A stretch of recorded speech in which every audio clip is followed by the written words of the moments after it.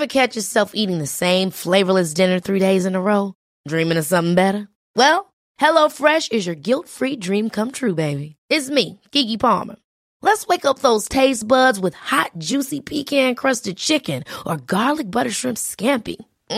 Hello Fresh. Stop dreaming of all the delicious possibilities and dig in at HelloFresh.com. Let's get this dinner party started. Hey, it's Ryan Reynolds, and I'm here with Keith, co-star of my upcoming film, If, only in theaters May 17th. Do you want to tell people the big news? All right, I'll do it. Sign up now and you'll get unlimited for $15 a month and 6 months of Paramount Plus Essential Plan on us. MintMobile.com/switch. Upfront payment of $45 equivalent to $15 per month. Unlimited over 40 gigabytes per month. Face lower speeds. Videos at 480p. Active Mint customers by 531.24 get 6 months of Paramount Plus Essential Plan. Auto renews after 6 months. Offer ends May 31st, 2024. Separate Paramount Plus registration required. Terms and conditions apply if rated PG. Quality sleep is essential. That's why the Sleep Number Smart Bed is designed for your ever-evolving sleep needs. Need a bed that's firmer or softer on either side? Helps you sleep at a comfortable temperature? Sleep Number Smart Beds let you individualize your comfort, so you sleep better together. J.D. Power ranks Sleep Number number 1 in customer satisfaction with mattresses purchased in-store. And now, save 50% on the Sleep Number Limited Edition Smart Bed for a limited time. For J.D. Power 2023 award information, visit jdpower.com/awards. Only at a Sleep Number store or sleepnumber.com.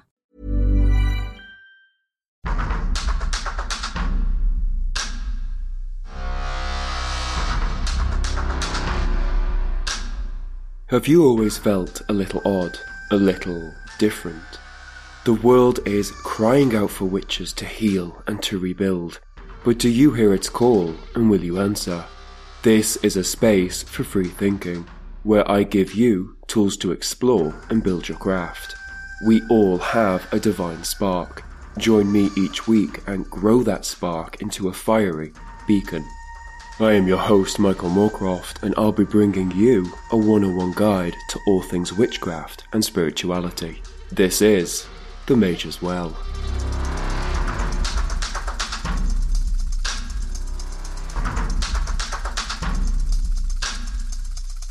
Hey mages, welcome back to the show. I thought it was time to look at another deity, so this week I thought we could focus on the Mayan moon goddess Chel, also known as Lady Rainbow or She of the Paleface, as she personifies the moon. And really, she has dominion over so much more.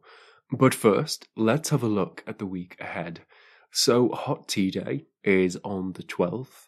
Tea has been drunk from the 2nd century BCE, and it's actually the world's second most popular beverage, the first being water. The legend has it that tea leaves fell into a pot of water that was being boiled for the Chinese Emperor Shen Nung. He drank the brew and found it delicious and relaxing. Put the kettle on and have a brew on the 12th. Mars retrograde ends on the 12th as well. We've got Mercury retrograde ending on the 18th. Hallelujah, there should be more energy available to us after the 18th as all the planets are direct again, and the moon is also currently waning. Appreciate a Dragon Day falls on Monday the 16th, and this is to celebrate dragons in popular literature. But I'd be tempted to look up if there is any mythology around dragons in your area. Alternatively, you could watch Game of Thrones. International We Are Not Broken Day is January 17th. This is raising awareness around trauma, having a mental illness, having amputations, having physical scars, or an invisible illness. And it's highlighting that if someone has gone through one of these things, it doesn't make them broken. We've got World Religion Day on January 15th, celebrating all the religions of the world. It's estimated there are 4,200 religions, and if you want to celebrate, maybe you could honour your religion or your spiritual practice on this day. And that's your week. Now, let's have a look at Chel.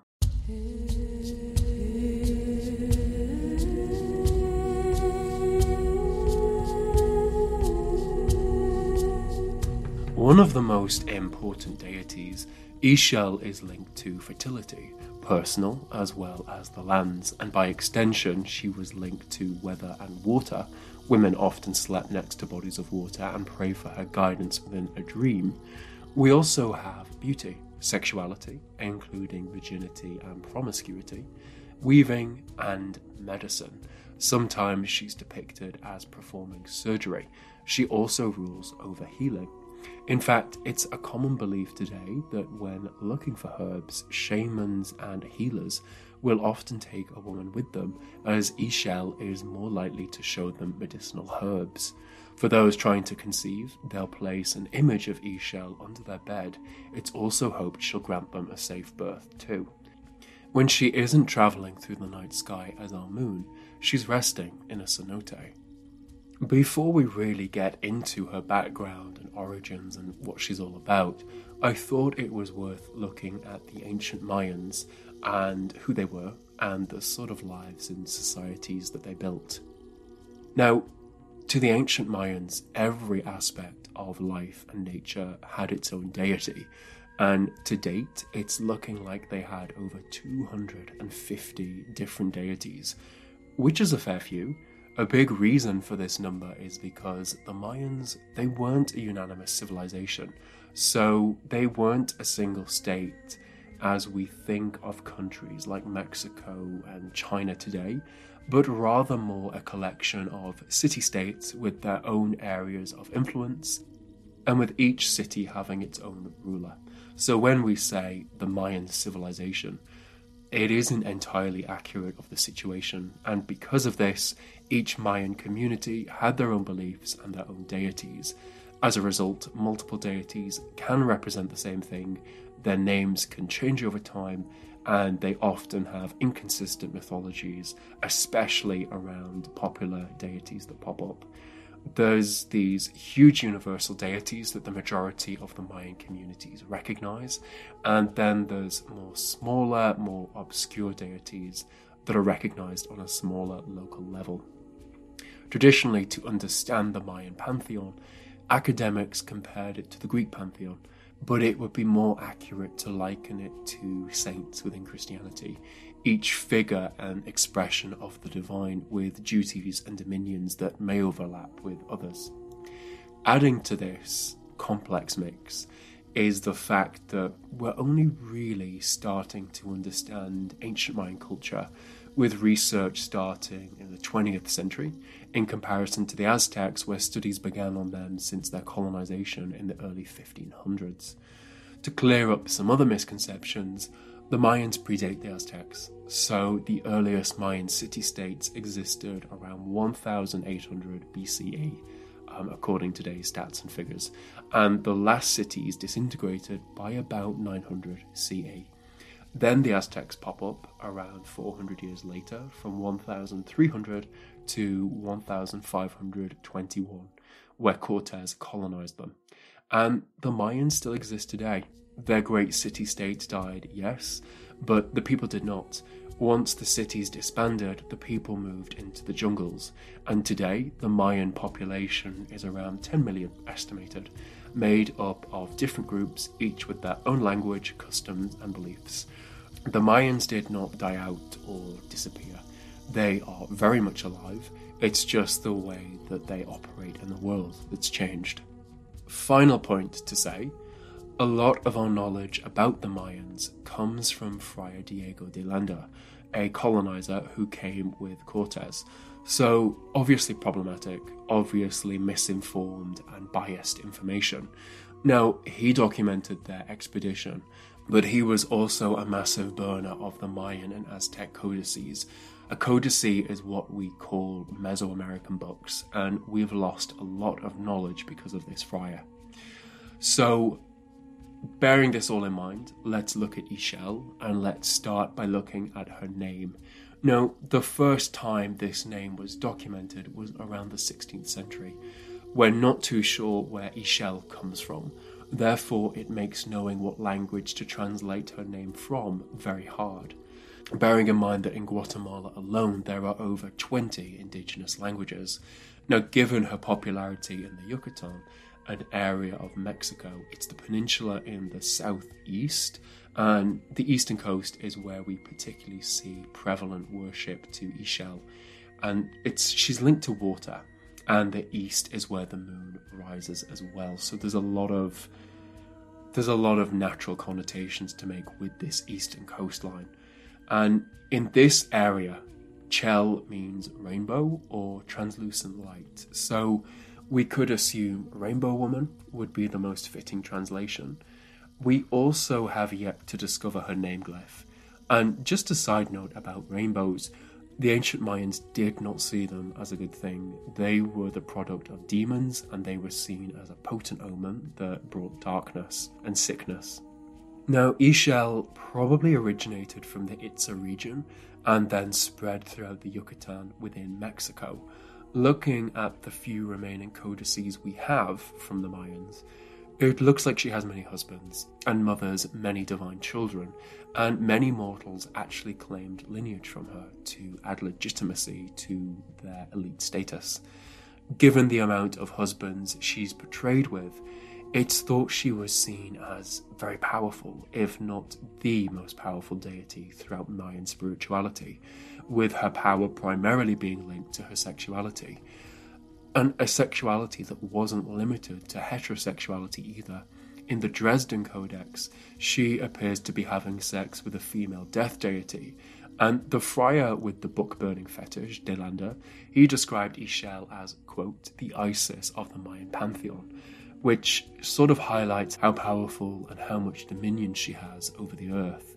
Now, it's thought that festivals and feasts were held in her honour, the most important being Chel, held on the 6th day in the Mayan month called Zip, which runs between September 4th and 23rd. And it was particularly important to physicians and shamans, and divination stones and idols of the goddess were used during the festival, whereby they were covered in blue bitumen. We also know that a dance took place called Chantania, meaning dance of the moon. Now, there aren't many surviving myths around Chel. However, we do have a very detailed one with multiple variants, so I've read as widely as possible and combined all these different elements. Chel's beauty knew no bounds, and all the gods desired her. They longed to be with her, but she wasn't interested in any of them. There was only one she had eyes for, and that was the sun god, Akin. He didn't fall under the spell of her beauty though, and he often rebuffed her advances. This made Chel want him even more as she watched him travel through the sky. The more she looked at him, the more she glowed. This waiting and watching lasted eons, until she begins to follow him one day, unaware of the effect she was having on the earth as the tides grew violent and unpredictable and the lands flooded. Remember, she is the moon personified. Knowing she would never catch up to the sun, to Akin, she decided to weave him a beautiful cloth. And with this cloth, she created a gown. Upon seeing her in this dress, Akin instantly asked for a hand in marriage, and they had 4 children together, who each become a cardinal direction. Now, Chel's grandfather wasn't pleased with this union, however, because Chel had secretly eloped and defied her grandfather's wishes. Now, in revenge, he killed her outright with bolts of lightning. Dragonflies gathered over her body, singing songs and mourning the loss of her for 14 days, whereby she suddenly returned to life. She returned to Akin, but all was far from well. He began to grow jealous of her beauty and suspicious of where she'd been. He grew worried that others would steal her away, especially his brother, the Morning Star. Convinced of Chel's treachery, he cast her from the heavens, whereby she sought shelter with vultures. Now, after seeing her plight, Akin actually apologized and convinced her to return home, but it wasn't long before he grew jealous again. Now, Chel, fed up of the situation, waited till he slept one night. She transformed into a jaguar and made her escape, making sure to hide whenever Akin came looking for her and wandering wherever she pleased. Rather than investing in an abusive relationship, she devoted her time instead to looking over expecting mothers and those in labour. the menstruation cycle, and personal fertility. She also has dominion over protection from dangerous spiders and healing their bites. Quality sleep is essential. That's why the Sleep Number Smart Bed is designed for your ever-evolving sleep needs. Need a bed that's firmer or softer on either side? Helps you sleep at a comfortable temperature? Sleep Number Smart Beds let you individualize your comfort, so you sleep better together. J.D. Power ranks Sleep Number number 1 in customer satisfaction with mattresses purchased in-store. And now, save 50% on the Sleep Number Limited Edition Smart Bed for a limited time. For J.D. Power 2023 award information, visit jdpower.com/awards. Only at a Sleep Number store or sleepnumber.com. Hold up. What was that? Boring. No flavor. That was as bad as those leftovers you ate all week. Keke Palmer here, and it's time to say hello to something fresh and guilt-free. Hello Fresh. Jazz up dinner with pecan-crusted chicken or garlic butter shrimp scampi. Now that's music to my mouth. Hello Fresh. Let's get this dinner party started. Discover all the delicious possibilities at hellofresh.com.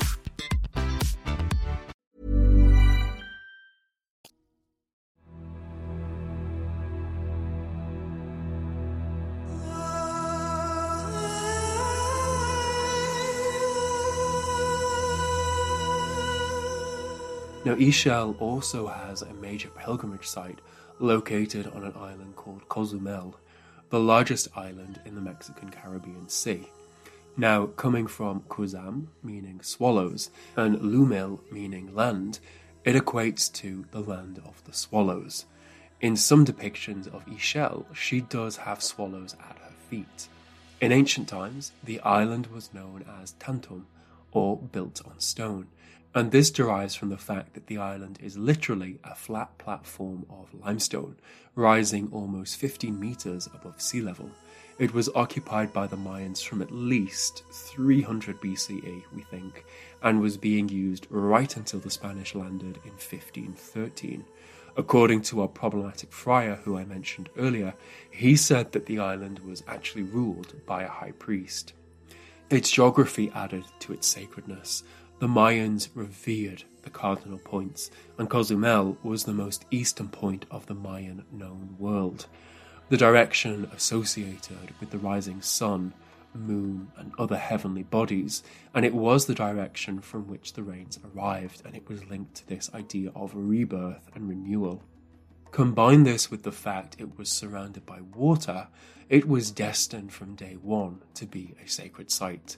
A regional religious complex, it was also a massive trade centre and an astronomical hub whereby kings, queens, elites and ordinary people consulted the priest over constellations and the predictions around them, and a lot of the ancient buildings on the island are aligned to solstices, while the buildings on the eastern side all link to the lunar movements. Looking at the buildings, it appears full moon standstills were particularly important. Now this is when the moon reaches its furthest north or its furthest south point during the course of a month. So I looked into what they are a little more, as I hadn't heard of them, and it turns out a lot of Neolithic sites are positioned to observe this heavenly movement.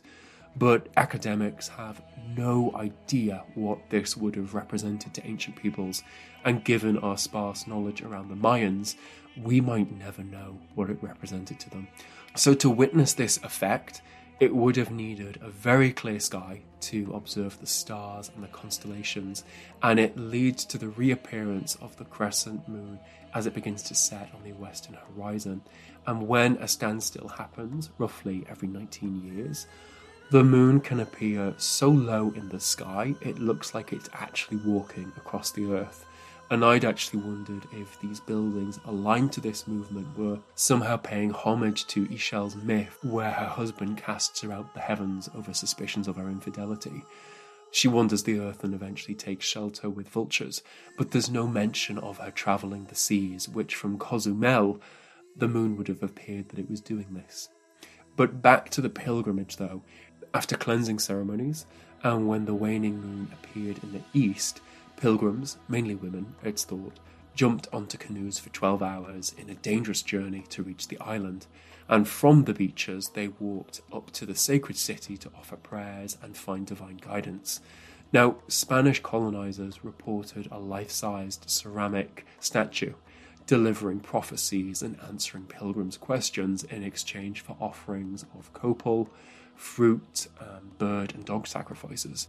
Now, according to colonial records, the oracle at Cozumel played a role in the foundation of new settlements, and it was also consulted in times of warfare. A building has been found that's thought to have housed the Chel oracle statue, and looking at the building's dimensions, it would have aligned perfectly to the June solstice setting sun, and as it fell below the horizon, it would have perfectly illuminated this idol. The statue no longer remains, but there is an island to the north named Isla Mujeres, meaning Island of Women, that Cortes actually gave the name to, on account of the number of statues and idols of women that were presumably of Chel. Now, Cortes actually destroys a few of them and replaces them with the Virgin Mary. But both islands, Cozumel and Isla Mujeres, were major pilgrimage sites. The journey was thought to be undertaken at least twice in a woman's lifetime, the first as a girl in the company of her mother, and the second as a mother with her daughter. According to the legend, the island's inhabitants were all priestesses to Chel, and according to Cortes, at a settlement called Chel, there were tales of young unmarried women being sacrificed to a goddess who was most likely Chel, and failure to do so resulted in the goddess's wrath and fury. Interestingly, Cozumel has a high proportion of toad skeletons that wouldn't normally be found there. Upon further investigation, the bones were from the buffer toad, which secretes a highly psychedelic venom, which in modern-day Veracruz is harvested and rolled into pills for use within love magic. The island was also a massive beekeeping community. Let's talk about another key point of Chel, the fact that some believe she's a triple goddess with maiden, mother and crone aspects. In her maiden role, she rules over fertility and medicine, often paired with her rabbit companion, a symbol of fertility and the moon. She often has a coiled snake headdress connecting her to medicine and healing, and it's also thought that the coiled snake could represent a womb. In the mother role, she's linked to the moon and weaving, and all those who weave are said to receive their patterns in dreams from Chel. She isn't pictured with the snake headdress in this form, thought to be because she's too busy raising her own children to have time to heal others. But in her crone aspect, she's fearsome and dangerous, causing floods. She rules over medicine once again and is the keeper of souls. But this all being said, it's thought potential pinch of salt here. It's thought these different aspects were completely different deities altogether. We're not really sure. In the codices, we've discovered there is Goddess 1, who we've translated to Ixig-Cab, Lady Earth, or Ixig-U, Lady Moon, where she's this sensual, powerful woman ruling over love, fertility and marriage. In this form, she sometimes has a beak on her upper lip as well, and often in depictions she's paired with a lunar crescent and a rabbit. Now, this goddess is thought to have come from central Mexico, as several tribes link the moon to a rabbit, which is an odd detail, and it does happen in and around the world. But when viewing the moon from Mesoamerica, the craters cast a shape reminiscent of a rabbit. There's also an elderly version of this goddess where she resides over weaving. Now, there's also Goddess 0, a powerful aged woman linked not only to birth and creation, but also death and the world's destruction. Now, one of her names is Chel, meaning red rainbow or great end. Remember, rainbows weren't seen as a good thing to the Mayans. It's thought they symbolize destruction. Now, in this form, Chel is seen wearing a skirt with crossed bones, sometimes with jaguar claws on her hands and feet, and with a wide, unsettling mouth. Or she's sometimes seen holding an earthenware jug that, if it's tipping the contents out, she's causing a destructive flood. There's often symbols connecting her to eclipses, so between this and the claws, It's thought that she's some sort of eclipse demon that threatens the destruction of our world. The Mayans didn't view eclipses as a good thing, something that the Aztecs would also come to adopt. It's thought that Goddess O is more likely to be linked to Ixchel on account of her being married to the sun god. But Goddess O rules over many things, including weaving and spiders, water, divination, destruction, sex and childbirth. In her role of weaving, she was often depicted as holding a spindle that served as the centre of the universe, giving her tremendous power, but we're just unsure of how she wielded this power and if it was just and fair. Adding to the confusion is that both of these goddesses bear multiple names with multiple translations, which also may be different epithets of Goddess 1 or 0, or that we have even more goddesses. Honestly, it is a hot mess, and scholars are in so much debate about it. There's also a theory that Goddess 0 and Goddess 1 may be mother and daughter as well. There's debate over which moon phase the goddesses rule over, some saying the waning phase, with others saying it's the entire process, while there's suggestions that Ixchel is not a moon goddess at all. Eric Thompson, in the 1940s, conflated different goddesses in the codices we have into one central figure, Ixchel, suggesting that they were just different representations of her. His thinking, it's very typical of the time he was from. We see academics in the West searching for this divine feminine to counter the rise of industrialism. And this divine feminism was portrayed as the moon or the green earth, and this all-powerful central goddess worshipped by prehistoric cultures. It really took off, and it even penetrated archaeological circles, slightly skewing interpretations of ancient spirituality. This reinvention of the past is obviously problematic, and it highlights that there's a gap between academic interpretations of Ixchel as this sort of pop figure and the multiplicity of ancient Mayan deities. Cozumel, her island that I spoke of earlier, has also come under scrutiny, with some suggesting that archaeologists have used Eric Thompson's work to interpret the number of temples located on the island as a cult site linked to Ixchel. There's actually a lot of interpretations of this site. Some suggest that 4 goddesses were worshipped here: Ixchel, Ixabeliax, Ixhuni, and Ixhunita. There's some who argue that the last 2 are the same goddess, and according to a friar who visited and documented the island in 1566, he said that they were the daughters and daughter-in-laws of Ixchel. And there's also some who suggest that there's little evidence over Ixchel having links to the moon on the island. Again, like I said, a little bit of a hot mess. It kind of reminds me of what happened to Isis. You might remember from my episode on her that she was only ever a solar deity in Egypt, but when Alexander the Great annexed Egypt, he imported her back to Greece, whereby they had this concept where, as she was a goddess, she must be linked to the moon. Rebranded, she continued on her journey through Europe with this new lunar link. Whether these inaccuracies with Ixchel are blatantly wrong, or whether this is simply the goddess morphing and adapting to a modern world around her, I'll let you decide.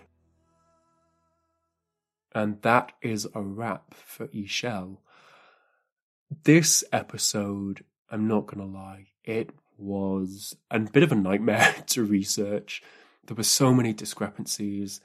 No one knows what on earth is going on. Scholars are fighting with each other, trying to read research papers that don't really conclude anything. It was a lot. It was probably one of my most hardest episodes to date. So if you've enjoyed even the slightest ounce of it, please consider rating the show wherever you're listening. Leave a review. You can buy me a coffee or sign up for bonus content on my Supercast. The links are in the episode description. Follow me on Instagram. Support me in some way, because it would be greatly appreciated after today's episode, because, yeah, it was a lot. But yes, I hope you've enjoyed it. But before I go, the poem this week is called A Flower Song for Maidens Coming of Age. It's an ancient Mayan poem that was discovered in the songs of Jibalch Codex in 1942, which is thought to be composed in 1440, but this was probably passed on orally for generations before being written down. The beautiful, beautiful moon has risen above the woods, tracing her bright path across the heavens. Suspended, she pours light upon the woods, the earth entire. A breeze blows sweetly, carrying perfumed scents. The moon reaches her zenith, her glow silvering the world. Joy sings out within every good man. We reach the centre, the womb of the forest. Utter stillness, no one will see what we have come to do. We have brought flowers, Orlinda blooms, ebony blossoms, milkwood buds.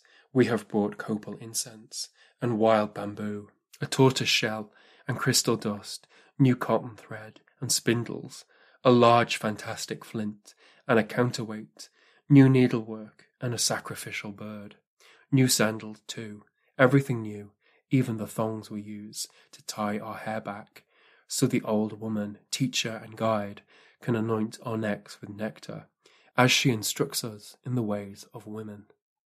We stand at the heart of the forest, beside the stone pool, waiting for Venus, the smoking star, to glimmer above the trees. Remove your clothes, let your hair down, bask in the moonlight, naked as the day of your birth. Virgins, maidens, women. Peace out, witches, and I'll see you at the crossroads.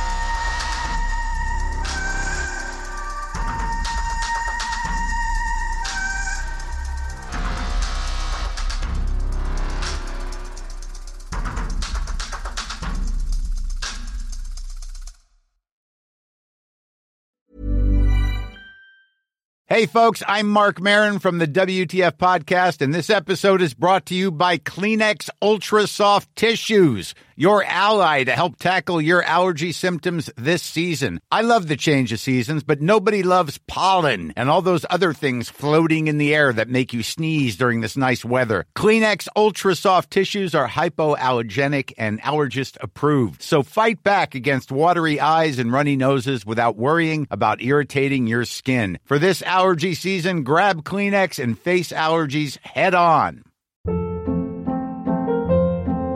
Hold up. What was that? Boring. No flavor. That was as bad as those leftovers you ate all week. Keke Palmer here, and it's time to say hello to something fresh and guilt-free. Hello Fresh. Jazz up dinner with pecan-crusted chicken or garlic butter shrimp scampi. Now that's music to my mouth. Hello Fresh. Let's get this dinner party started. Discover all the delicious possibilities at HelloFresh.com. Planning for your next trip?